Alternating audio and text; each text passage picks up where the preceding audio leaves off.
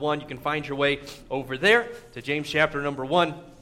And we'll dive into God's Word here in just a few moments. I've enjoyed our study through the book of James thus far. I shared with you when we started into the book of James that James is one of my favorite books in the entire Bible to read through, to study through, to be able to learn from. And I'm enjoying learning from it even more as we go verse by verse through the book of James, as we see what God has for us as we do just that. And I hope that you're gaining as much from it as what I am. Something I encourage you to do as you're going through these things. Make sure you take notes, write things down, and just make your own notes as you're going through it, and read ahead. All right. Only in there. You're probably maybe you're starting to catch on at this point, but today we're going to be in verses 13 through 16. Next week, okay, this might be a stretch for some of you, but next week we're going to be in verse number 17, okay? The very next verse right after that, okay? That means you can read ahead. You can study for yourself. And listen, I hope you understand this. The Holy Spirit can speak to your heart when you're reading for yourself, just like He'll speak to you whenever somebody's preaching the Word of God to you. And so I hope that you'll take time to study the Word of God for yourself and allow the Holy Spirit to speak to you in a personal way, and just continue to grow each and every day as you read through the Word of God. I'm enjoying so much the book of James, and I know that if you dive into it personally yourself, you'll get even more out of it as we go through it and see what the Lord has. And it's always cool whenever you study the Scriptures for yourself, and then you come on Sunday and you get to hear a message preached, and you're sitting there going, man, that's exactly what I got this week. Or sometimes you may sit in there and go, man, he has no idea what he's talking about, okay? And but that's okay. Either way, it's sure a blessing to be able to dive into the Word of God and allow the Word of the Lord to speak to your heart personally. Well, hey, James chapter number 1, we're going to look at just a few verses this morning. We're going to begin in verse number 13. Let's read it, and then we'll pray together after we read and ask for the Lord to help us as we dive into the Scriptures. Verse number 13, the Bible says this: "Let no man say when he is tempted, I am tempted of God. For God cannot be tempted with evil, neither tempteth He any man. But every man is tempted when he is drawn away of his own lust and enticed. Then when lust hath conceived, it bringeth forth sin, and sin, when it is finished, bringeth forth death. Do not err, my beloved brother." Let's pray together. We're going to dive into the Word of God together this morning. Let's pray. Father, thank you for this opportunity you give us to be able to open the Scriptures this morning, to be able to learn from your Word. I pray, God, today that each and every person that's here, that you would speak to their hearts, that you'd minister to their hearts from your Word. I pray, Lord, that today, that you would be the hero of the service, the hero of the message, the hero of the Bible study that we do this morning. Lord, I pray this morning they wouldn't just see some guy up here just speaking, but God, that they would hear from you. And Lord, I just pray for each person that's here that, Lord, if there's somebody here that doesn't know you as their Savior in a crowd of this size, Lord, I can't help but wonder if there be somebody here that doesn't know for sure they're going to spend eternity in heaven. Maybe they've been playing a game for many years, but they've never gotten it settled. Maybe they're a regular attender here at the church. Maybe this is their first time. But God, I believe that in a crowd of this size, there could be someone here that just doesn't have that settled. I pray today that they would walk out of this room knowing for sure that they're going to spend eternity in heaven. Pray, God, your Word would have the power to convict this morning, to move in hearts. I pray, Lord, there'd be some that maybe are holding on to something that they need to let go of. And God, I just pray that you would convict as only you can. We pray this in your Son, Jesus Christ's precious name.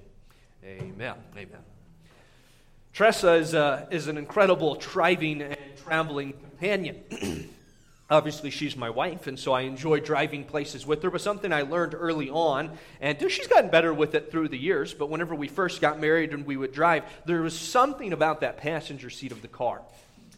It's more comfortable than any bed, clearly, because we would get in there, and if anytime we were taking a road trip somewhere, going someplace, immediately, it didn't take long at all that she'd fall asleep. Just out of it. It didn't matter. Sun could be shining, it could be dark at night, she'd fall right to sleep. But this is, maybe some of you have experienced this before. There have been many times that we've been driving down the road. Oftentimes it's at night. Sometimes you go on a trip or something like that, and you're pulling a late night drive or something like that. And you're a little tired and things like that. Maybe before you got in the car, you wipe the sleep from your eyes and things, and you climb in there and you start driving down the road, and it's one of those weird situations where the kids are asleep in the back, right? And everything's quiet. And Tressa's, of course, asleep on the passenger seat. And as I'm driving down the road, I make a mistake. Now, man, you understand what I'm talking about here, okay? You make this mistake where suddenly suddenly you just ever so slightly veer off of the very center of the road, and your tires hit that little sign, the rumble strip, right? You know, it's like a bomb goes off, right? You know, immediately Tressa awakens from her sleep. She reaches over, she grabs me. Are you awake? Is everything okay? And I have a heart attack, not from the rumble strip, but from the explosion that comes from the passenger seat, okay? As she explodes up and reaches over and grabs me. Oh, are you awake? And I'm like, I'm fine. Everything's fine. I'm so sorry. I just went a little off to the side, you know? I mean, come on. Everything's okay. And any of the men in here, have you experienced this? I'm the only one? Okay, great. All right. Bunch of liars. Anyway, this is, you probably experienced it. What's the rumble strip for? The rumble strip is there to tell you that you're getting a little outside the lines, right? You know, it's to prevent you from what? From destruction. Whether you go too far to the right and you hit the guardrail, or you go into the ditch, or you go too far to the left and you go into oncoming traffic. The rumble strip, that's there, what? To stop you from going too far off the path that you're supposed to be on, too far off the road. As we've spent the first 12 verses diving into the book of James, we've discussed very in depth this matter of trials, difficulties, the things that Christians oftentimes would go through that would strive to get them off track. As James wrote to these first century Christians, he was encouraging them that in the midst of various trials, various temptations, he says, that they would face, that they could find contentment in Christ. And he finished verse number 12 by reminding them of the greatest motivator of all, the thing that would help them to stay on track, even in the midst of the trials, the difficulties that he faced. We finished, and we talked about it last week, that great motivator called love. It was their love for him that would result with them one day standing before their Savior and hearing those precious words, well done, well done. But now as we come to verse number 13, James he dives into a little bit different subject. It's not completely disconnected. In fact, it is very much connected, but it's a little bit different, a different avenue that he takes here. And he talks about this. It's something else that he says, okay, it could be that trials, young Christian, he writes to those first century Christians, young Christian, it could be the trials that get you off track, but he says there's something else that for many of you is going to be a struggle, something that's going to attempt to steal your attention, something that's going to try to get you off track from your relationship and your commitment to the Lord. But it wasn't suffering this time. No, it was sin. James actually finishes this passage. We just saw the verse in verse number 16 where he just gives them this simple challenge and once again wraps his arm around him like he does so many times throughout the book of James, and he says, do not err, my beloved brethren. That word err literally means to wander, to swerve. He warns them, don't get off track. Don't swerve off track. Don't get off the path. And the thing that was causing some of these young believers to swerve off track was sin in their life. This morning, what if you could see the potential of your sin? You see, I heard someone say one time that the correct perspective, many times for many of us, the correct perspective of sin is not how we view it in our own life, but how we would view it in the life of someone else, right? We're really good at excusing sin in our own life, and it's not that big of a deal. But if somebody else were doing it, we'd be quick to point it out, right? That's oftentimes the way that we function. That's often the way that we work. But understand this, God doesn't want us to see little sin. He wants us to see the potential. You see, no one wakes up one day in bed with someone that isn't their spouse. Says, how did I get here? No one finds themselves with a DUI or off on the side of the road after a car accident because they drank alcohol. No one just ends up in a courtroom after taking someone's life. And says, how did this happen? But everyone that arrives in those places asks that question: how did I get here? How did this? I wasn't. See, God doesn't want you to see your sin as little. He wants you to see your little sin in our eyes as potential. That's what James is addressing in these verses that we have before us. As we start out here in verses 13 and 14, he begins by pointing to the origin of temptation. Look again at verse number 13. The Bible says it there. Let no man say when he is tempted, I am tempted of God. For God cannot be tempted with evil, neither tempteth he any man, but every man is tempted when he is drawn away of his own lust and enticed. There were clearly some in James's day who were attributing their battle with sin to being ordained by God. Clearly, God must have put this opportunity for sin in my life, they might have thought. And James is quick to refute this. He says, no, it's not. It's not. Sin is not of God.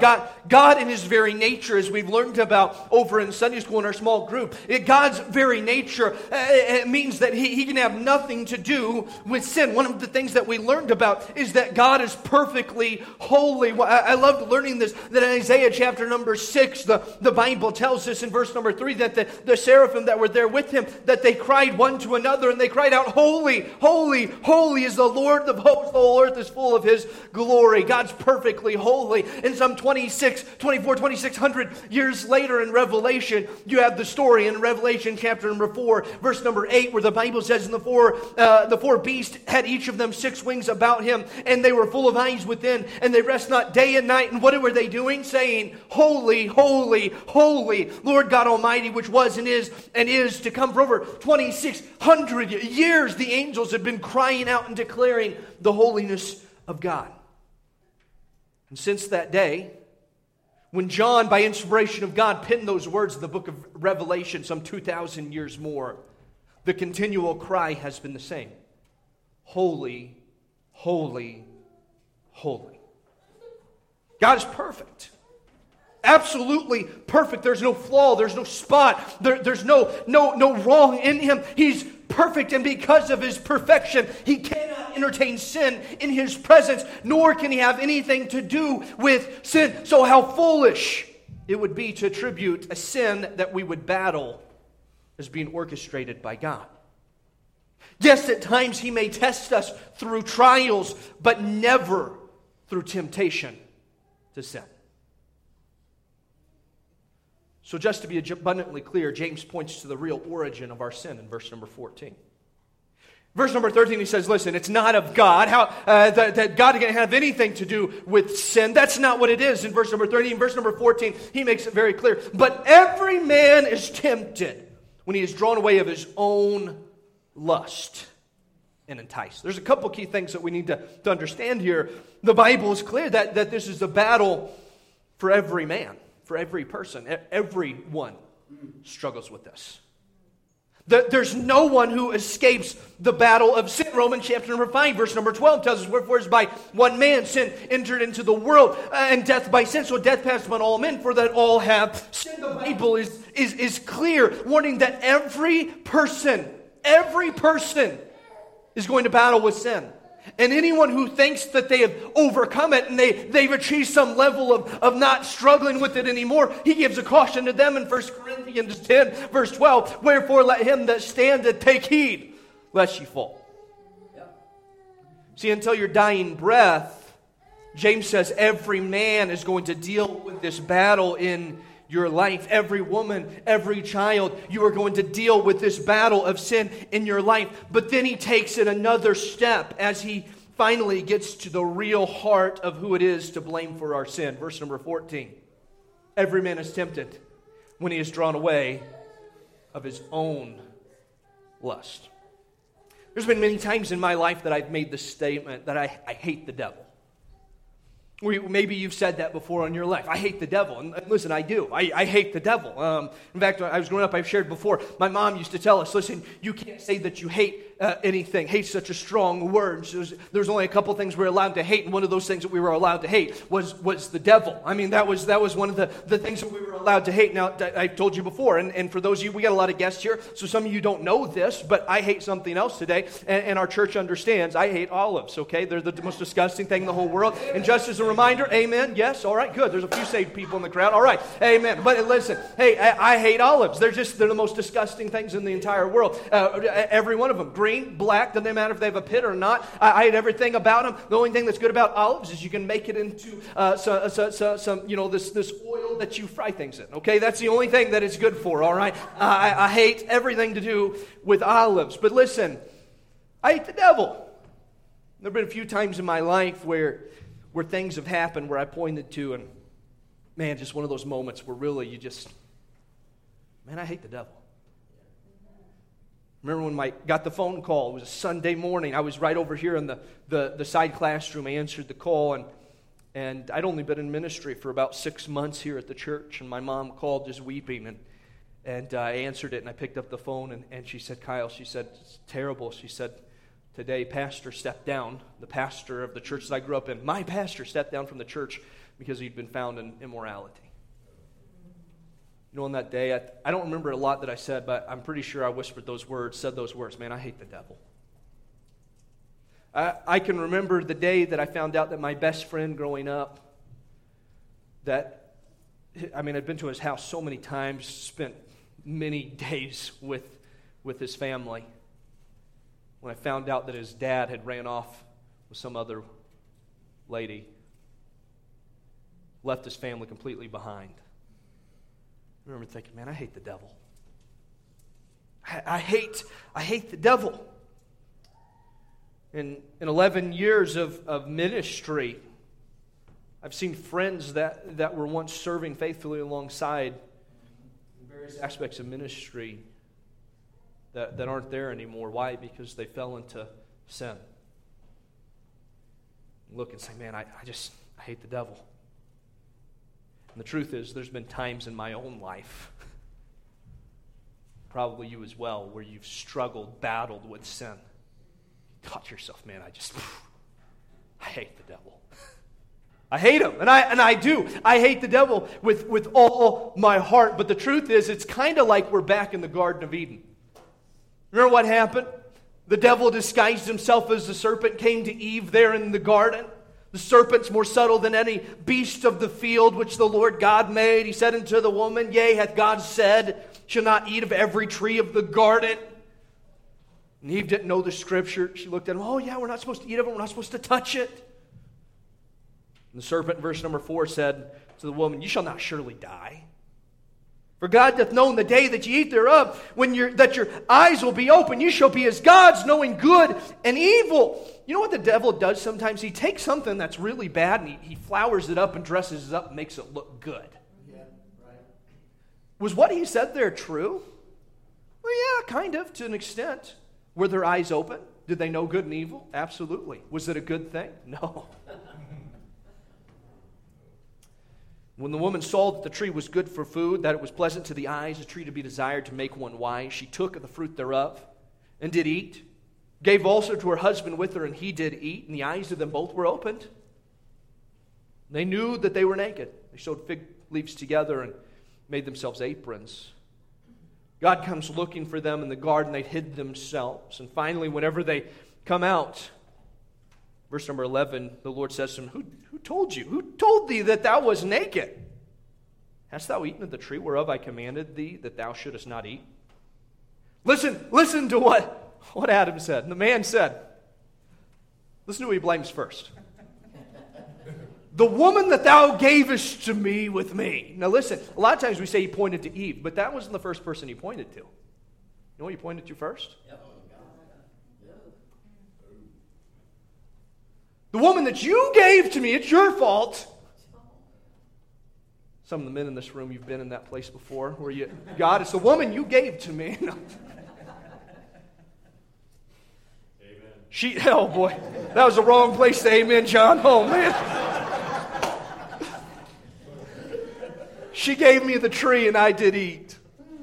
And the Lord God said unto the woman, what hast thou done? And the woman said, the serpent beguiled me and I did eat. See, Adam blamed God, and then he blamed Eve, and then Eve blamed the devil, but we all know whose fault it was that Eve ate of that fruit.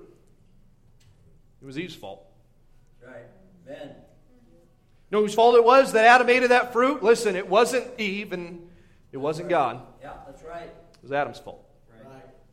The Bible says here, every man is tempted when he is drawn away of his own lust and enticed. That word enticed means to be baited or to be lured. To be lured.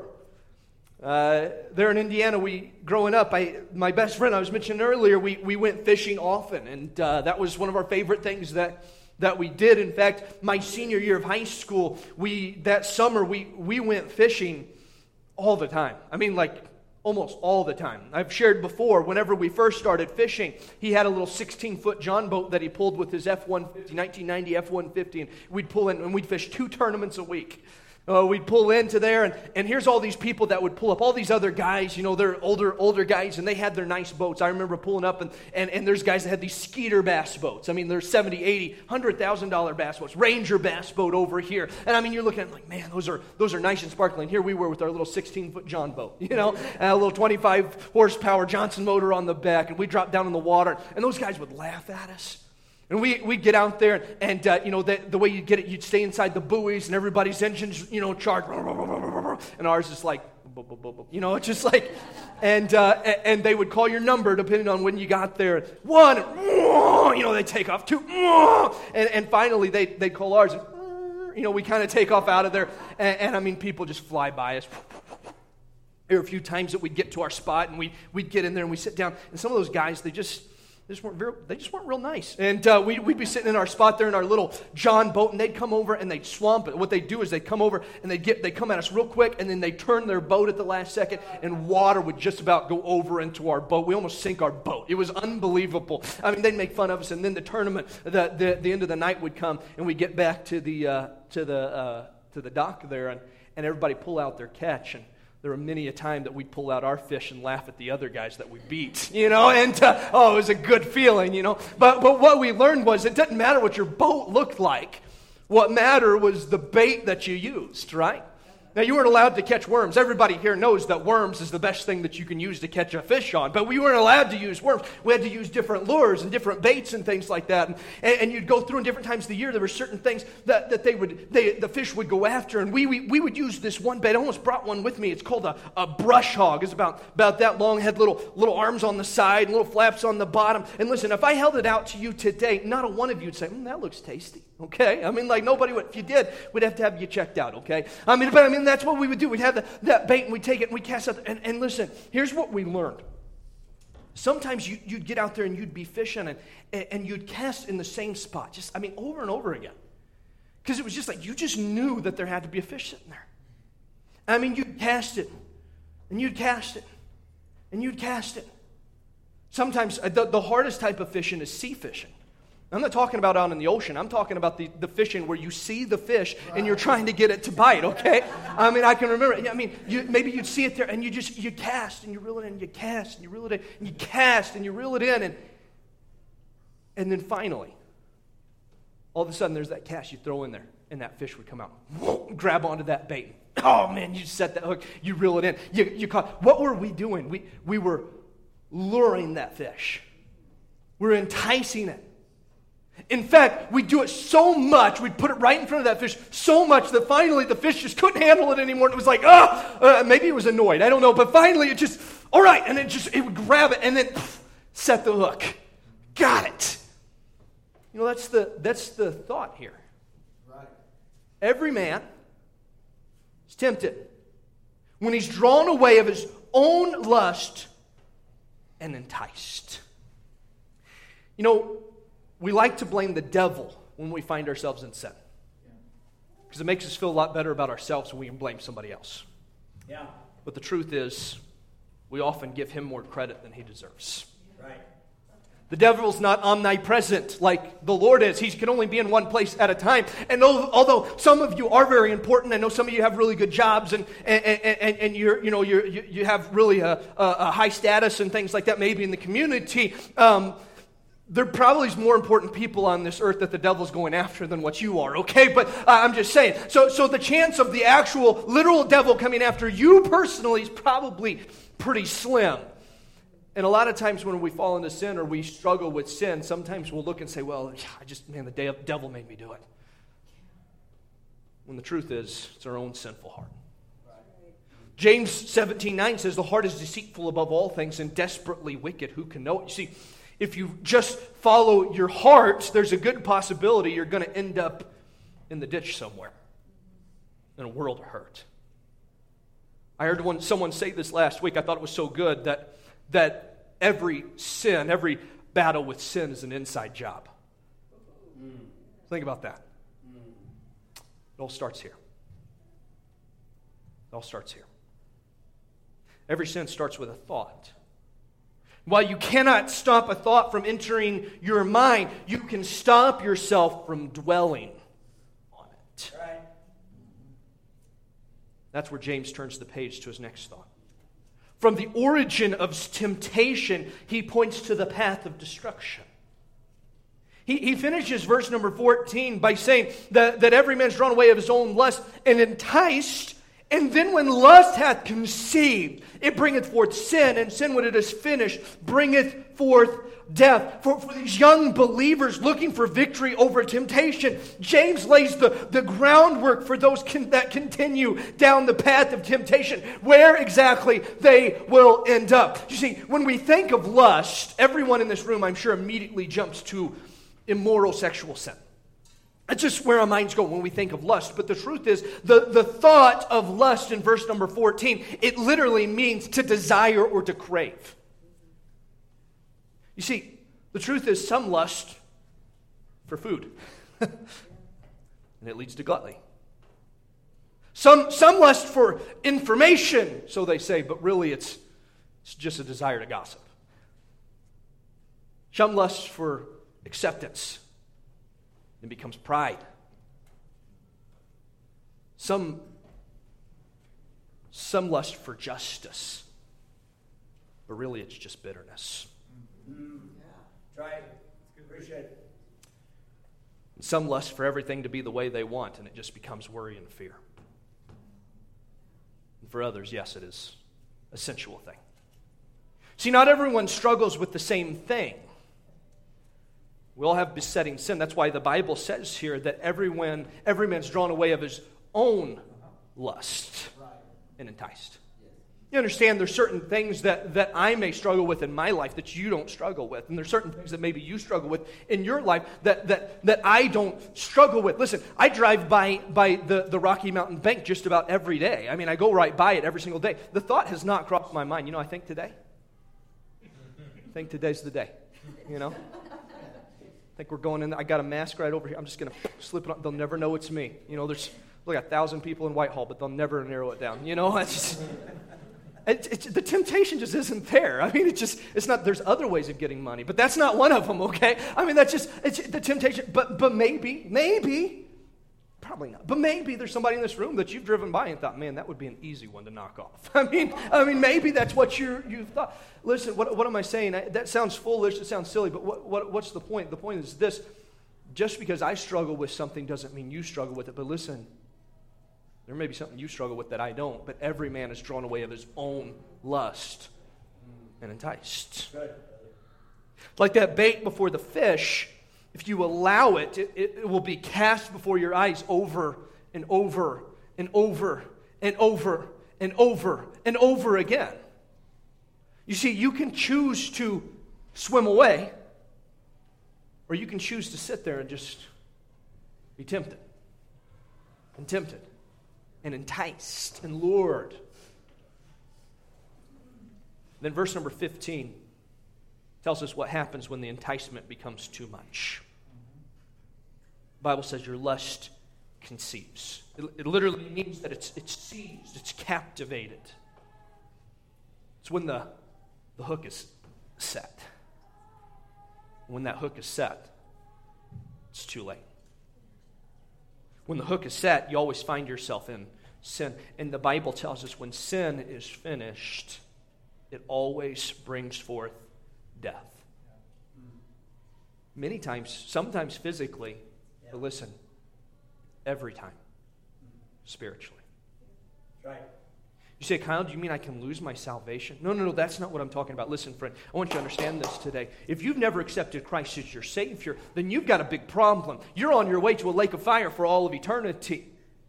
A place created for the devil and his angels. I've heard people say, we talked about it the other day, there's some people that say, man, I just can't wait till I get to hell and I can party with my friends. Hey, listen, friend, do you understand the devil doesn't want to be in hell? Yeah. Right. It's a place of torment. If you've never accepted Jesus Christ as your Savior, you've got a sin problem, and the only way that you can deal with your sin, the Bible tells us that the wage of our sin is death. You have to die. Revelation tells us there's a second death. It's an eternity in a lake of fire. And maybe you're here this morning and you've never dealt with your sin. Listen, friend, you are going to die physically one day and you are going to die spiritually. Spend eternity in a lake of fire. That ain't good news. But here is the good news. Yeah. Someone died for you. Amen. Jesus Christ came to this earth. He died on the cross for you. He paid that payment of death for your sin. He offers the gift of eternal life. How do you accept it? The Bible tells us that if we believe in our heart, that if we confess with our mouth that Jesus Christ, you are Lord, and you're the only way. Listen, you're not trusting in going to church. You're not trusting in going and getting baptized. You're not trusting in putting money in the offering place. You're not trusting in being a good person. You're not trusting in, listen, my family has always been a Baptist or a Catholic or a Mormon or whatever. Listen, doesn't matter what anybody else does. The Bible tells us every single person is going to stand before God one day and give an account of themselves. And the question is this: why should I let you in? And if you look at him and say anything other than Jesus Christ and I accepted his payment for my life, if your name is not found in that book that he has there, the Lamb's book of life, listen, friend, the Bible tells us he's going to look at you and he's going to say, I never knew you. Depart from me to everlasting fire. If you don't know Jesus Christ as your Savior, well, listen, right where you sit today, you can pray and ask Jesus Christ to forgive you for your sins and put your faith and trust in the payment that he made for you by dying on that cross. Him and him alone. Have eternity in heaven. Listen, friend, if you've accepted Christ as your Savior, it doesn't mean you're out of the woods yet. I wish it did. I wish that we could just wake up and everything would be all hunky-dory after you get saved and you never battled with sin anymore. But that's not what it is. And listen, the truth is for many of us, you will find yourself in sin. And it will result in spiritual death every time. Your relationship with God will be broken. The psalmist said in Psalm 66, verse number 18, if I regard iniquity, sin in my heart, the Lord will not hear me. Remember what we said earlier about God's holiness? He cannot entertain the presence of sin. If we have sin in our life, he cannot hear our voice. See, it was a time when the kings were supposed to go to battle. But the Bible says that David tarried still at Jerusalem. He was tired. Maybe he just needed some time off. We don't know exactly, but he said, I just need a break. It was the middle of the night when David arose from his bed and went for a walk on his roof. And while he was walking on his roof, he looked, and the Bible tells us that he saw a woman bathing himself. Now listen, at first we say, man, I can't believe he did that. It wasn't an uncommon practice in that day. I mean, that was the highest point in a house, and so oftentimes that was what would happen. People would go to the roof to bathe themselves. It wasn't unusual. The Bible tells us that David saw her, and in that moment he had the opportunity to make a choice. Like that fish, the lure was put in front of him. He had the choice. He could turn away. Went back to his bed, laid back down, said, man, I shouldn't have. I need to get to battle. But instead he stood there. And the Bible says that she was beautiful to look upon.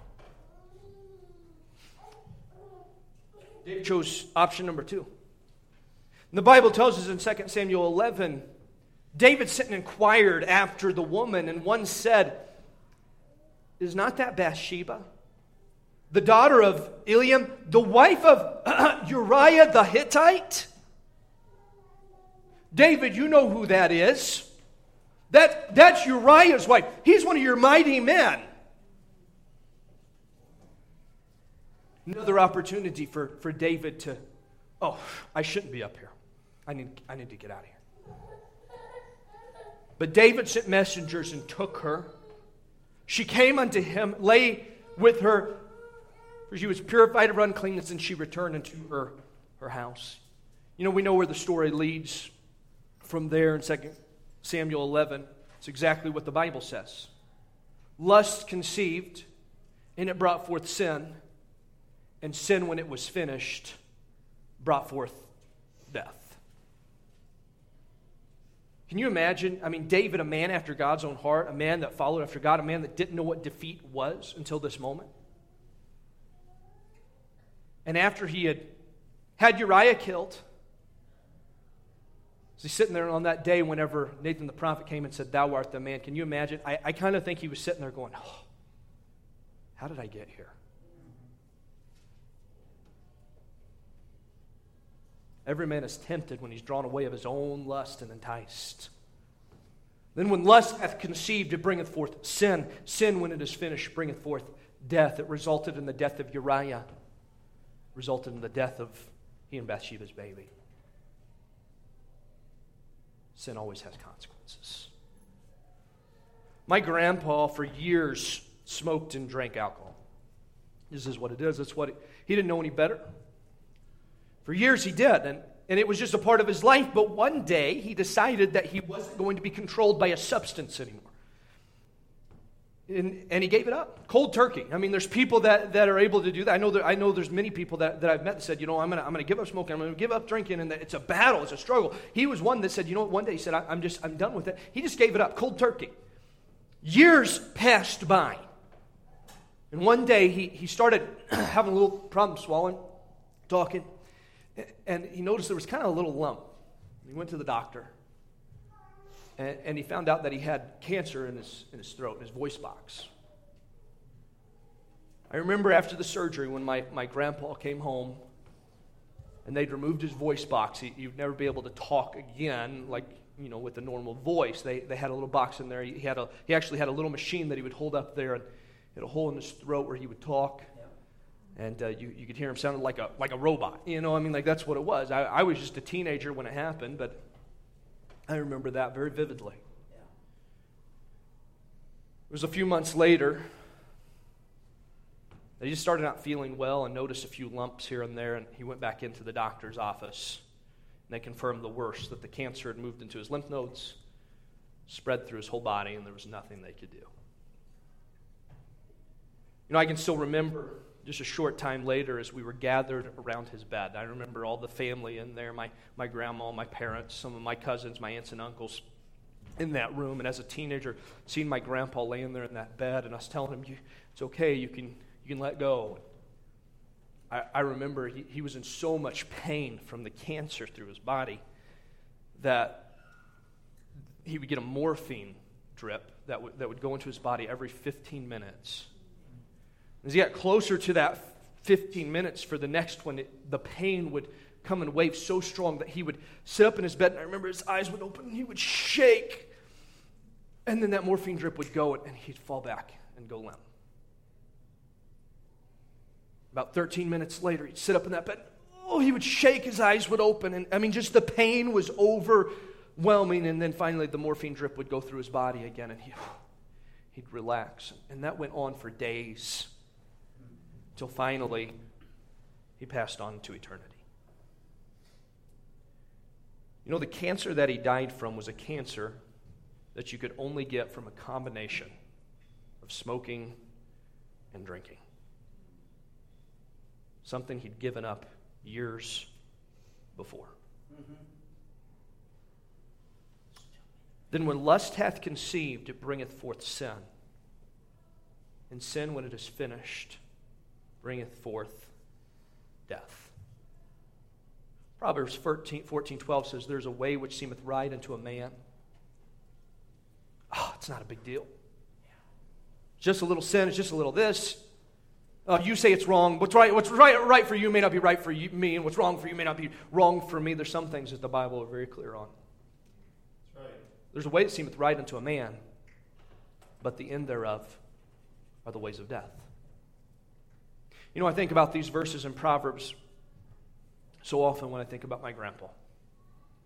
The Bible says this in Proverbs 23, verses 31 and 32. Look not thou on the wine when it is red, when it giveth color, and the cup when it moveth itself aright. Why? Because at the last it biteth like a serpent, and stingeth like an adder. You know, the Bible said it all along. Right. Their end thereof are the ways of death. Friend, this morning, don't look at your sin as little, but see its potential. John 10:10 says, the thief cometh not but for to steal and to kill and to destroy. I am come that ye might have life and that ye might have it more abundantly. So what do we do? What do we do with this sin? What do we do with this battle? What do we do with the temptation? What do we do? Well, the answer, we looked at it at the very beginning. It's found there in verse number 16. It's very simple. Do not err, my beloved brother. Don't get off track.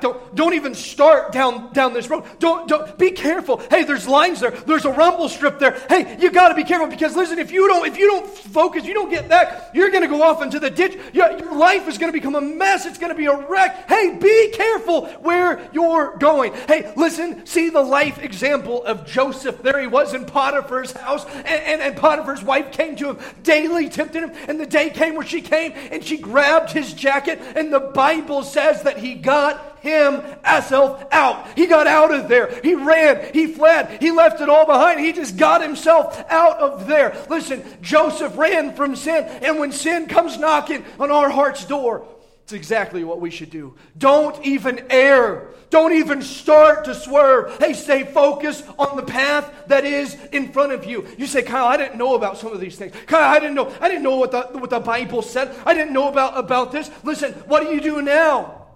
Don't err. Don't err. Don't play with sin. It'll cost you everything. As long as you're on this earth, temptation will come. You can't stop it, but you can control how you respond when temptation does come. Just because the bait is cast in front of you doesn't mean you have to stick around. You can swim away. Heed the caution of James that he gives to these believers. Don't swerve. Don't err. Keep your eyes focused on the one who gave himself for your sins. Amen. And focus on the blessings that he has given you. Amen. Let today's message be a rumble strip that gets you back to where you should be. Maybe today you find yourself right where David was. Maybe it's not adultery, but maybe it's whatever you fill in the blank, sin in your life. And you're neck deep and I don't know how to get out of this. What am I supposed to do now? I don't even know. Would you follow the example of David in Psalms? As we finish, listen to what he said in Psalm 51. We actually saw the first verse earlier in the message. Have mercy upon me, O God, David prayed. According to thy loving kindness, according to the multitude of thy tender mercies, blot out my transgression, wash me thoroughly from my iniquity, and cleanse me from my sin. For I acknowledge my transgression. My sin is ever before me. Against thee and against thee only have I sinned, and done this evil in thy sight. That thou mightest be justified when thou speakest, and be clear when thou judgest. Behold, I was shapen in iniquity, in sin did my mother conceive me. Behold, thou desirest truth in the inward parts. In the hidden part, thou shalt make me to know wisdom. Purge me with hyssop, I shall be clean. Wash me, and I shall be whiter than snow. Make me to hear the joy of gladness, and that the bones which thou hast broken may rejoice. Hide thy face from my sin. Blot out all mine iniquities. Create in me a clean heart, O God, and renew a right spirit within me. Cast me not away from thy presence, and take not thy Holy Spirit from me. Restore unto me the joy of my salvation, and uphold me with thy free spirit. In a few weeks, we're going to have a revival meeting. But your revival can start right here. Amen. This morning.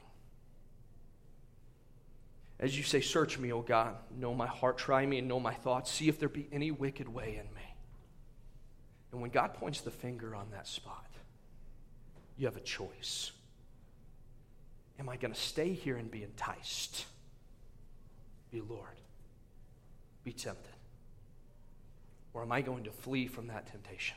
Amen. God, you know I've battled with this. You know I'm struggling, but God, I'm asking you, would you cleanse me? Would you forgive me? Will you help me? I want to be right with you. Every man is tempted. There's not a person in this room. This message is all-inclusive. Everyone. And they're drawn away of their own lust and enticed. And when lust hath conceived, it brings forth sin. Sin, when it's finished, it ends in death. Friend, don't even err. Don't even start to get off track. No, get back on track. James wraps his arm around him and says, oh, my beloved brother, oh, I hope you're listening. I'm trying to save your life. Because if you don't get off track because of trials, listen, the devil's going to try to get you off track because of temptation. Don't get off track. Let's have heads bowed and eyes closed today. It's a simple message, simple truth.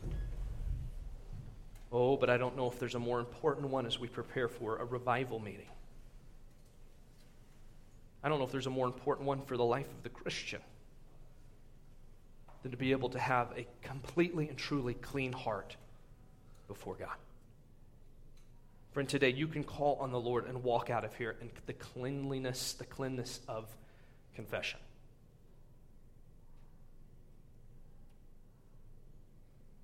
If we confess, He's faithful and just to forgive us our sins and to cleanse us from all unrighteousness. This morning, as you sit in your seat, would you pray and just say, Lord, is there anything in my life that isn't what it ought to be? Is there something between me and you? You know, there's some in this room that you don't even have to pray that prayer. You just know right away. Yeah, that's not right. It's very clear. And you have a choice. You can continue walking in your ways, or you can heed the Scriptures. Say, Kyle, I don't like what you had to say today. Listen, friend, I'm sorry you don't like what I have to say, but I tried to give you just what the Bible says. Because I don't want you to disagree with me. I want you to disagree with God's Word. At the end of the day, when you pillow your head tonight, I don't want it to be at odds between me and you. Listen, it's going to be at odds between you and the Lord. Maybe you say, I need to study it for myself. Hey, that's good. I hope that you will. But I hope this morning that you'll come and at least say, God, give me a tender heart to respond to your conviction. With heads bowed and with eyes closed, let's stand together as we're going to have a time of invitation. Maybe you need to make your seat an altar. You can come forward to this altar up here, but let's stand together. Father, bless now this time of invitation. Work in hearts as only you can. We pray in Jesus' name. Amen. As the music plays, let's have